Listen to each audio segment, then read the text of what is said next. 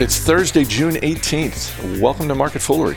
I'm Chris Hill. With me today, the one and only Bill Barker. Good to see you, my friend. Good to be here. Thanks for having me. We've got automotive news. We've got fintech news. We are going to save the baseball season at the end of this episode, but we're going to start today with groceries.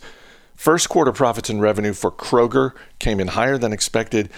Shares down a little bit today, although I don't know. I feel like if you're a Kroger shareholder, you got to be pretty happy with the quarter they just put up. Oh, yeah. It was a good quarter, but not a game-changing quarter, and I think that's maybe why the market isn't reacting as enthusiastically as I certainly would have expected in response to a very, very good quarter. The other thing that might be muting enthusiasm for the stock is no update on guidance, and for sort of a business that's doing as well as this and is likely to be seeing rather consistent results at the moment, you might expect that they could go ahead and give some guidance. I don't know whether that's taking something off the stock today or not, but it's a mild surprise, I guess. Digital sales up 92%. That's not surprising given all of the various companies on the spectrum of retail that have come out over the last few months, and they give their quarterly report and everybody's digital sales are up big. So that's not a big surprise. But I'm curious if you think that long term this helps Kroger, if this maybe boosts their same-store sales growth, even incrementally, just because it seems like one of those things where, people get in a routine with grocery shopping. If they're going to be establishing an additional routine, then maybe that helps Kroger down the line. Maybe they are sort of unwilling again to provide guidance on whether the increased use of at-home cooking is going to become a trend or something that's in any way sustainable. So they're open to that idea, and they're hoping that's the case, I'm sure. But we don't really know right now. Everything is in flux. And they did a couple of things that maybe muted sort of the bottom line. One, they note in their sort of bullet points that start off the report. So these are the things I think are maybe most important, at least in terms of numbers, that they invested $830 million to safeguard associates, customers, communities. So that's all the increased safety measures, the plexiglass. I don't know how many $100 million it costs to put the little arrows on the floor for the aisles as to which direction you're supposed to go. I think it's mostly, the increased cost, the increased pay that they're providing their associates and the workers as some level of compensation for the risks that they're taking on. They've also bulked up their pension plan. So I think that they've sort of raised the floor. They've worked down some debt, and I think they've improved the position they'll be in when times are tougher by having sort of paid some things ahead now when they can.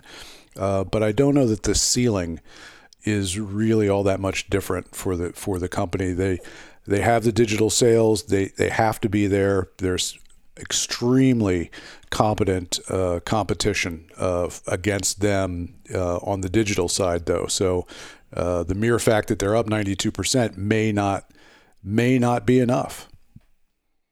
The stock of the day is Wirecard. Wirecard is a payments company based in Germany, and it's the stock of the day because it is down more than 60%. Wirecard delayed their annual report, and I'm going to quote directly from the Wall Street Journal story because the auditor said it had been deceived over evidence of $2.1 billion in cash balances, which sounds like an overly complicated way of saying, hey, you guys are missing $2 billion on your cash balance sheet. Where did that go? This seems horrible. I mean, you and I were talking earlier today. Company X comes out and says, we're delaying the release of our annual report. with no other information, that stock is down 15%. Yeah, now, on top of it, we got the whole, oh, by the way, there might be fraud. We might be missing some cash. I think you have to think to the examples of, say, someday, perhaps you may have experienced this where your spouse says, hey, there's this much in the bank account. Why isn't there more? And you say, oh, I forgot to tell you I bought a thing or something like that. Or when there's $2 billion less in the bank account than they're supposed to be in, you're going to be in a lot of trouble. And but I'll just add that if you or your spouse buy something, yes, there's less money in the bank account, but presumably you have whatever is that thing you purchased. This appears to be a case where $2 billion is gone and they have nothing to show for it. Well, you might have bought it like a vacation that you forgot to mention. Oh, I forgot to tell you, my buddies and I went off to Vegas, and, well, I can't give you the details, but there's less in the account, right? Because what happens in Vegas stays in Vegas, so you're really not allowed to fill that in. And here, too, the details need to be filled in, and there seems to be a series of articles, I think, in the Financial Times that are alleging some fraudulent accounting going back into 2019. So this is, one of these tech payment companies that was the darling of the German stock market for a while. It's now lost 75% of its stock market value, and where fraud starts, you may see that it's going to lose even more than that. I wouldn't doubt that they're in for significantly tougher times than what they're experiencing today. You think back a couple of months to what happened with Luckin Coffee and the fraud there, leading to all sorts of people asking the question and all sorts of articles asking the question, should we just swear off of Chinese stocks? Should we just avoid Chinese stocks altogether? It's going to be interesting to see if we now see a raft of similar questions and articles. Should we just avoid all German stocks? I don't think we're going to, but no. It'll be interesting to see.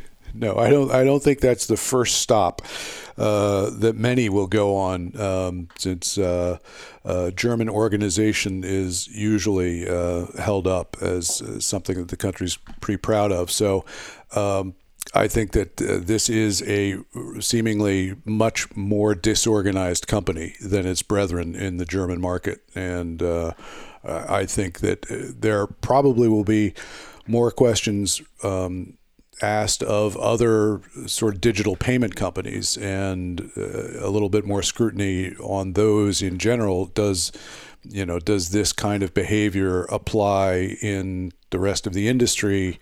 Is a worthwhile question. I'm not saying in any way that it does, but I think that's, to me, the group, the focus group that I would look to before looking at German companies as a whole. I'll just close with some comments from Marcus Braun, who's the CEO at Wirecard. He, God bless him, he's trying to reassure investors, but I don't think his follow-up statement actually accomplished that because, and I'm quoting here, he said, "It is currently unclear whether fraudulent transactions to the detriment of Wirecard have occurred. Wirecard will file a complaint against unknown persons." That's a nice try, but that is not filling anyone with confidence. No, we don't know who's at fault here or how bad it is, but we'll file a lawsuit for sure. Or at the very least, a strongly worded letter. Let's move on to Ford Motor, who came out saying Ford Motor is going to offer hands-free driving in its new model of the Mustang, which is the Mustang Mach-E. It is an all-electric crossover. Here's the curious part, though. The Mustang Mach-E goes on sale later this year. The software that enables the hands-free driving is not going to be available until the fall of 2021. Let's just go ahead and assume that they actually hit that target, that it actually is available in the fall of 2021. Does that strike you at all as odd that they would come out and say something like, Like, why are you doing this? Without knowing anything about the automotive industry and how the sequence of developments goes, I would imagine, Tesla updates the software on its cars. Your phone probably inflicts a certain amount of automatic updates on you. There is the ability to produce the hardware today that is good enough to do much of what you want the thing to do, and the software to follow, which will make it hopefully even better. I understand, in terms of driverless software capabilities, I would expect people to be skeptical until this is really proven out. So maybe this is another question to ask: why if the car is going to be able to do this, why don't you wait until the whole thing's ready? But in the meantime, you get to drive a Mach-E. I mean, you're passing over that. How fast is that thing going? Do you think it's going as fast as the Mustang Mach-5? Well, see, I don't think there was. I think there was a Mustang Mach-1, and of course there is a Mach-5, but that's Speed Racer's car. Okay. I don't think Mustang has actually produced them. I don't think they have the guts to produce a Mach-5. You're calling out Ford Motor? and everybody who loves Fords. Yeah, that's a big crowd I might be taking on. But yeah, you've got opinions about this. You were a big Speed Racer fan. I've never in my life watched Speed What? Racer, not the ill-fated movie nor the series itself. No, Were I don't. you not raised in America, or is this? Maine. When did it get its independence as a from Canada? It was the late 90s. Late 90s. So Yeah. they didn't allow Speed Racer there. Yeah, it took a while. We had to get bootleg VHS tapes. You raise an interesting point in terms of like the phones. I did and not sort of, raise an interesting point. That was No, a I actually think sequence- you did. Okay. No one's more surprised than I am. But if you think about sort of like phones updating, I think you're right. Like we are going to get to the point where Tesla is already there with sort of updating its car software. Presumably Ford is going to get there with this. But when you think about consumer technology and how there are those enthusiasts, there are those people who line up outside the building so they can get the latest iPhone or the latest Samsung Galaxy phone. It's going to be interesting to see who are the people who want to be among the first to try out driverless cars, to try out the hands-free driving and really make that work. Because to your point, like I think you and I and many others are sort of in the camp of no, when it comes to driving, I'm going to let other people test that out, prove that out before I decide to do it myself. And so, it's just going to be interesting to see how big that market is. How big is the addressable market of people who want to be first in line to go with hands-free driving? Yeah, well, there's going to be way more regulatory checks and balances on the hands-free technology than there is on, the standard driving that we're used to. And they're about, I think it's been pretty consistent, about 100 deaths a day on the U.S. highways. And for decades, it's gone down pretty dramatically in terms of the number of miles driven. Driving gets safer and safer. Cars get safer.